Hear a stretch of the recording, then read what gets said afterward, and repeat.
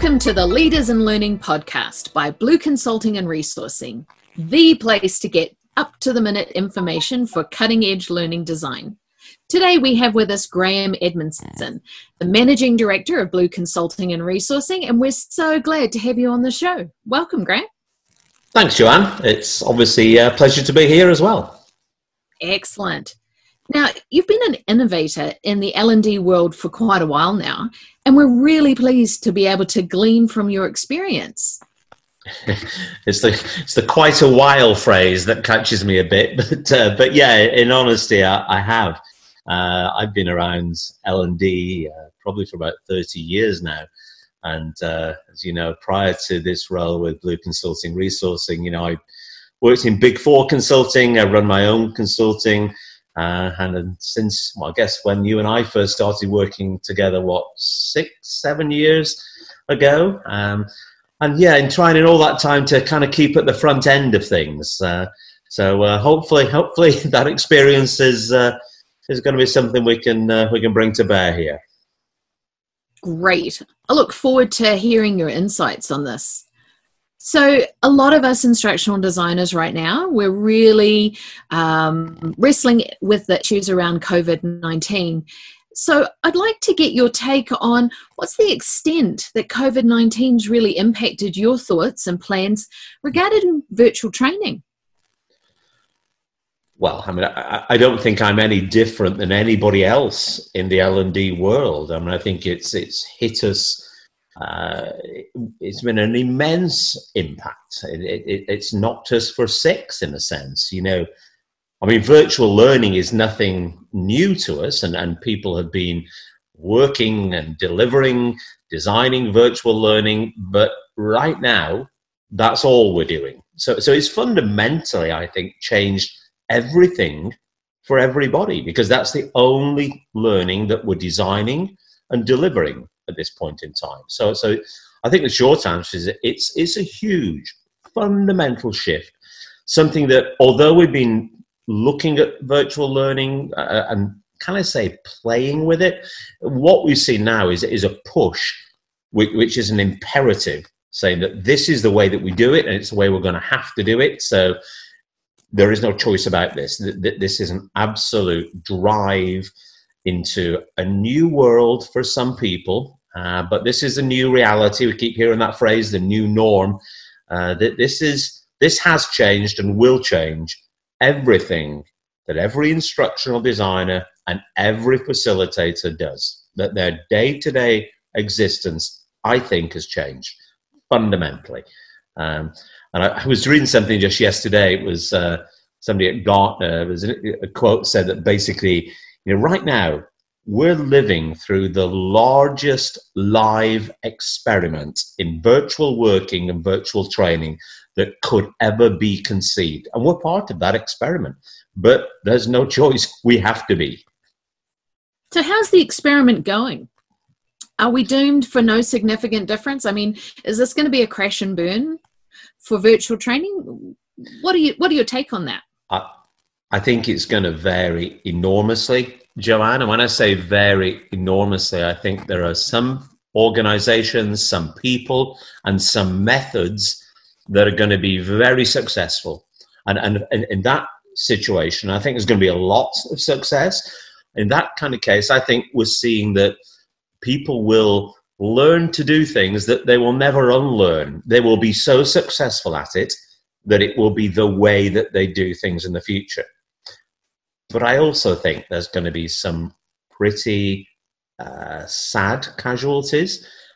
People, when I say people, I mean organizations as well as individuals who don't make that transition because they make a lot of assumptions that aren't borne out in reality. They will not succeed, and that's a huge issue, because make the mistake, fail to succeed, and you've got a credibility issue with a learner population that's going to be very, very difficult to rebuild. So I think the stakes are high. I genuinely do. It's an interesting take on things. What do you think are some of the biggest challenges that you think those who aren't going to be successful will face when they think about virtual training? Well, I think it goes back to what I was saying. They probably don't really, I don't think, recognize just how different it is. And I'll be honest, I mean, I've talked to clients, reputable clients, who in honesty I think have historically created and delivered really, really good learning solutions, but I just don't think they've yet fully appreciated the impact of this, that they're underestimating the significance and what needs to be done. And I'll give you an example.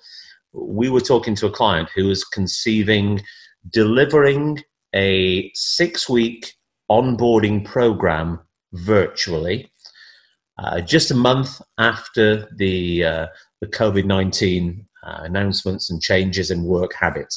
They said, well, it's scheduled, people are being hired, we're going to train them, and we'll just do it virtually. And that, for me, just captured the issue that we have, because the bottom line is you can't just do it virtually. You know, can you imagine 6 weeks of 8-hour learner days, 9 o'clock till 5 o'clock with an hour for lunch, being delivered virtually for a worker who probably didn't want to be working from home or learning from home, who may very well have a spouse, a significant other, a dog, whatever, in a place that was never designed for learning. I don't see how that happens, and I don't think in that case our client grasped that. So if it's fundamental to the idea that they think we'll just do it virtually, that means that they're going to do probably very little in terms of redesigning, instructionally designing the learning experience itself. The facilitators will probably go at it very much like they have done successfully in the classroom. And that, to me, is the kind of template for, oh no, that doesn't sound like it's going to work. There is so much you have to do. And if you don't grasp that, I think people are on the road for a few surprises and a few bumps. Yeah, I think it's pretty common that folks don't see a big difference between a virtual learning environment and a classroom learning environment, other than the technology. What do you think they have to adjust if they're going to make that shift and really understand how things are different within a virtual learning environment? Well, I think when we're thinking about the people who need to realize and people who need to react, it's the people on, if you like, our side of the fence, the instructional designers and the facilitators, or the people making those decisions. And what I think they have to do is do their absolute utmost to put themselves on the other side of the fence and think about the realities that the learner population is going to face, the kind of challenges that those learners are going to have. And when you can do that, when you put yourself in the position of somebody who's going to be, and I'll use the word subjected to 6 weeks of virtual learning, if you put yourself in that kind of position, it won't take you long to grasp the realities. The realities are, instructional designers, you've got to design something wholly different to what worked well in the classroom. I'll hint at the kind of things, Joanne. I think we've got to look at dramatically reducing the learner contact time, the virtual class experience. In time sense has got to be much reduced from an 8-hour day. We've got to find alternatives to that. And the facilitators delivering it, no matter how long it is, those facilitators have got to have a somewhat different style, relying on things that they may not have had to use in the classroom, but they will have to use in the new norm of the virtual classroom. So there's massive challenges for instructional designers, for facilitators, and for people making the decisions. All of those things have to be done with a focus on the learner. It's the learner who struggles and suffers in this kind of situation. You're very on point there. I find that learners don't want to be on the receiving end of direct instruction in the virtual learning environment. That it is not the best use of their time. Talk to me a little bit about engagement and how you think instructional designers have to adjust. I think we've been in triage mode, just trying to get something out there for the last couple of months. And I don't see that as sustainable. And we've got to do something different. And to me, it feels like it's around engagement. What are your thoughts? Yeah, I think engagement is going to be a key word here, because that's the big challenge, isn't it? Because without the physical proximity, without the ability to be in physical contact, as it were, in the same room, you inevitably struggle for engagement. People on the other end of a virtual learning experience do have distractions. They have things getting in the way. They are prone to disengage. That can be true in a classroom experience, but it's acutely more true in a virtual experience. So I think engagement is the absolute key. And I think what we've got to avoid is kind of hoping that the facilitators will bring that magic engagement because they're good facilitators. Because how they engage people, I think, is going to have to be a little bit different. I spent myself a lot of time in the classroom, the original traditional classroom, and I now spend quite a lot of time in a virtual classroom. I know that some of the things that served me well in the classroom as a facilitator just don't work in the virtual classroom. Even down to just, the look, the casual glance, the use of body language to send a message. That's impossible for you virtually in the virtual world. So facilitators are not going to be able to add the magic just because they're good facilitators. The instructional designers, I think, have got a lot of work to do to create something that is, for the long term, deliverable virtually. And I say long term, Joanne, because I think what we've seen, even in just a few short weeks or months now, we've seen already a bit of a change of mindset, because initially I think there was a massive push to get something out there, anything will do, just do it virtually. And I think people have been seeing and learning through experience that actually what we need to do is something somewhat more fundamental than quickly enable it to be delivered virtually. That's a short-term fix to make it capable of virtual delivery. But we've got to think, I think, for the at least medium term and probably the longer term, not only is it capable of being delivered virtually, but is it going to be anywhere near the same learning experience as it used to be in the classroom? And the answer has to be yes. And there's a massive amount of work to be done to make that the case, in my opinion. What do you think is the outlook for virtual training in the next year or so? We've had so much rubbish training go up in the last month or so as we've operated in triage mode. What do you think that outlook is for virtual training in the next year or so? I'm really concerned that we've got trash out there. How do we flex and pivot? Well, I think we've got a fairly short window of opportunity in that regard. First of all, the reality is virtual learning is here. Like it or not, it's here and it's going to stay.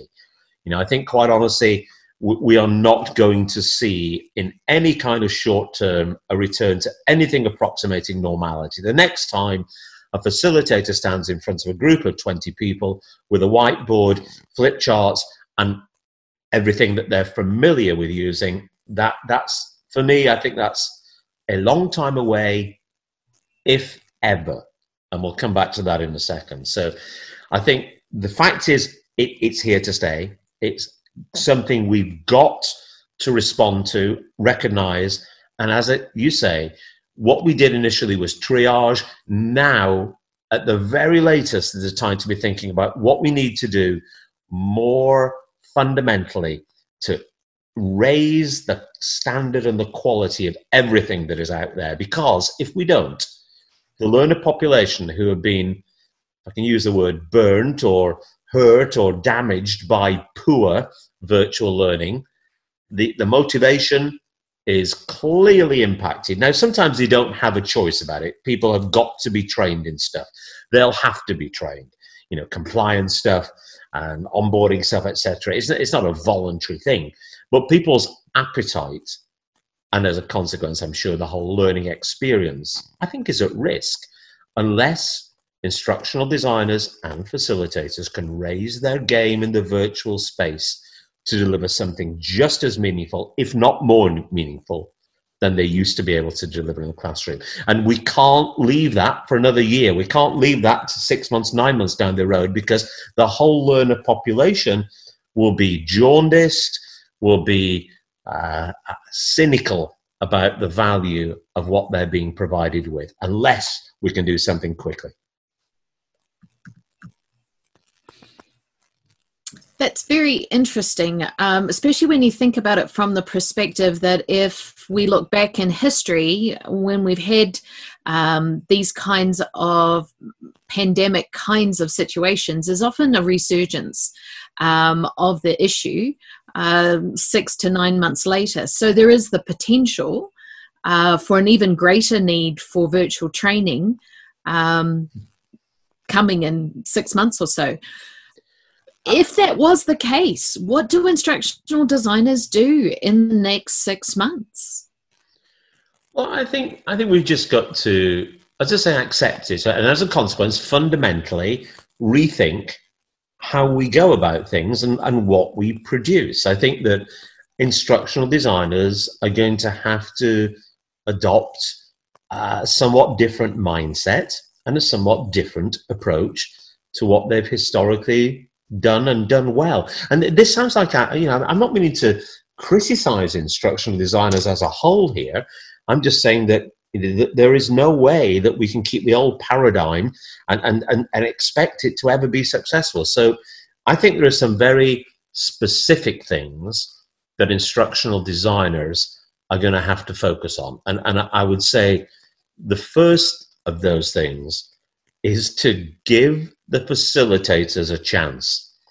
And what I mean by that is we now have to look at everything that is planned to be delivered virtually, and we have to fundamentally re-engineer it.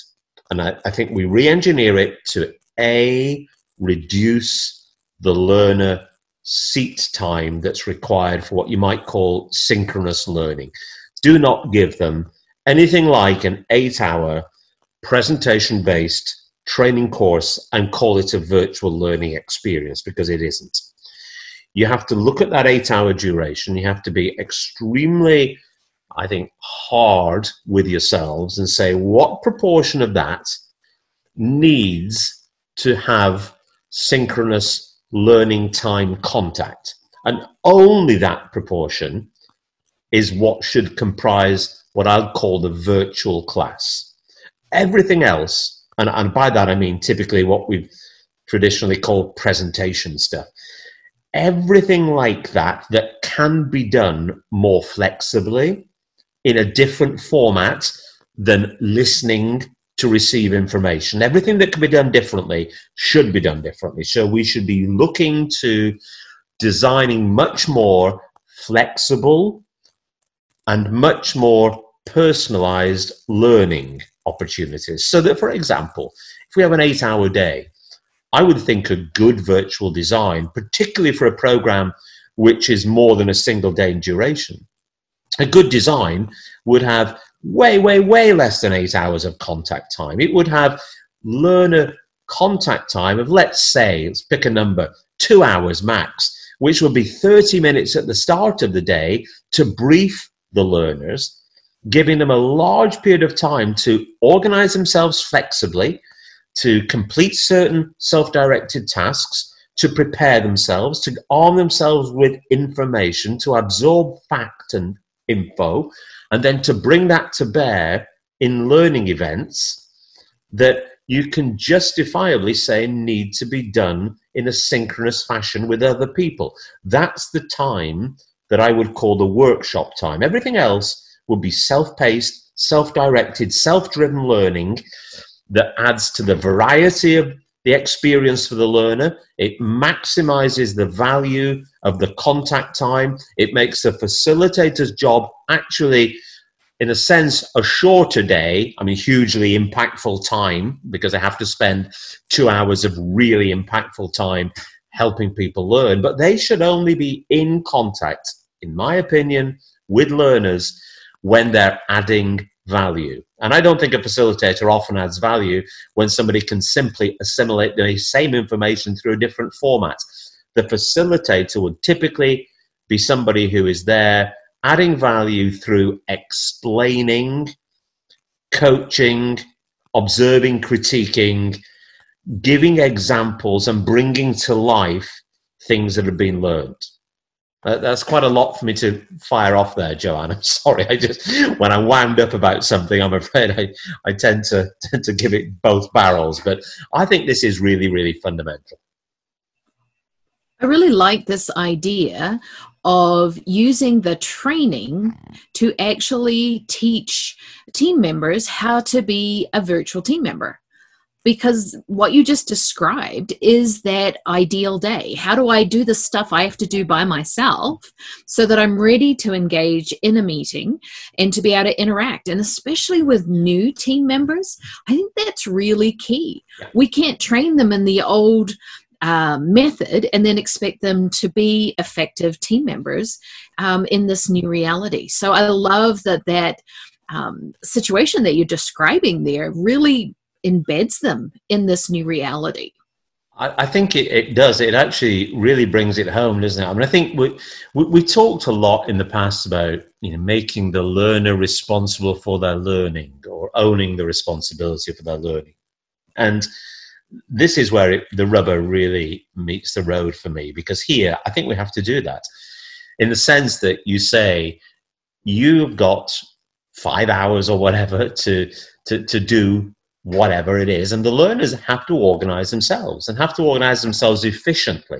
It may not take them 5 hours. They may be working either individually, or they may be able to organize themselves or be organized into learning cohorts. There's all kinds of options, but the essence of it is that you're making the learners responsible for acquiring the information, for assimilating the information, and then in the virtual class, they're applying the information and the knowledge that they've acquired. That's my kind of blueprint or template for effective virtual learning, just rethinking it fundamentally. I love it. I think that's really insightful. So as we wind up our time together today, what would be your top 2 or 3 pieces of advice to instructional designers who are faced with rapidly designing and delivering virtual training this week? What should they do differently?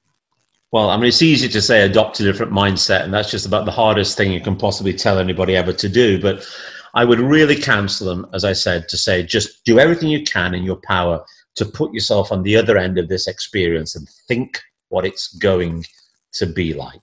Try to put yourself in the learner's seat, and you'll begin to appreciate the challenges that you face. I think I would ask instructional designers to be really, really hard on themselves, and starting from the position that most, and this is a really controversial statement, Joanne, but most of what we've delivered in the classroom, as good as it was, won't be successful in the virtual classroom. I think if you start from that mindset and you think critically about what you're creating and what you're migrating from the classroom to the virtual classroom, you need to establish some kind of set of, I'll call them risk factors, or you need to heighten your awareness to certain indicators. For example, if 40% of any given workshop is presentation, then it's not going to work in a virtual classroom. If more than 40% is presentation, it will never work in the classroom. If when you look at those instructor notes, if you don't see at least a single question per page, it will not work in the virtual classroom. If you see more than 20 slides on average on a deck of slides, it won't work in the virtual classroom. There's a set of criteria, and we played around with these, Joanne, you and I, looking at what those are. I've cited just 3 of them, but there's a checklist, we think, of things that will cause concern in an instructional designer's mind that says, you know what, we've got some challenges here. We have to be very, very different, and we have to think differently. We have to fundamentally change our approach if these risk factors are present. And my experience this point in time is running most workshops that I've seen against those risk factors. I haven't seen very many that pass that screen for me, meaning that a lot of things that are going out there are barely fit for purpose, if at all. Now, that's a gloomy perspective, but I think that's the reality. And I hope that we won't, in a year's time, be paying the price and wondering how to win back learner confidence, because that would be the worst outcome for everybody. I think you're right on the money with that, Graham, and would like to thank you for joining us today. Thank you, Joanne. Thanks for the chance. Always enjoy the opportunity to put my views forward. Thank you for listening. You're most welcome. You've been listening to the Leaders in Learning podcast by Blue Consulting and Resourcing, a weekly podcast for cutting-edge learning design.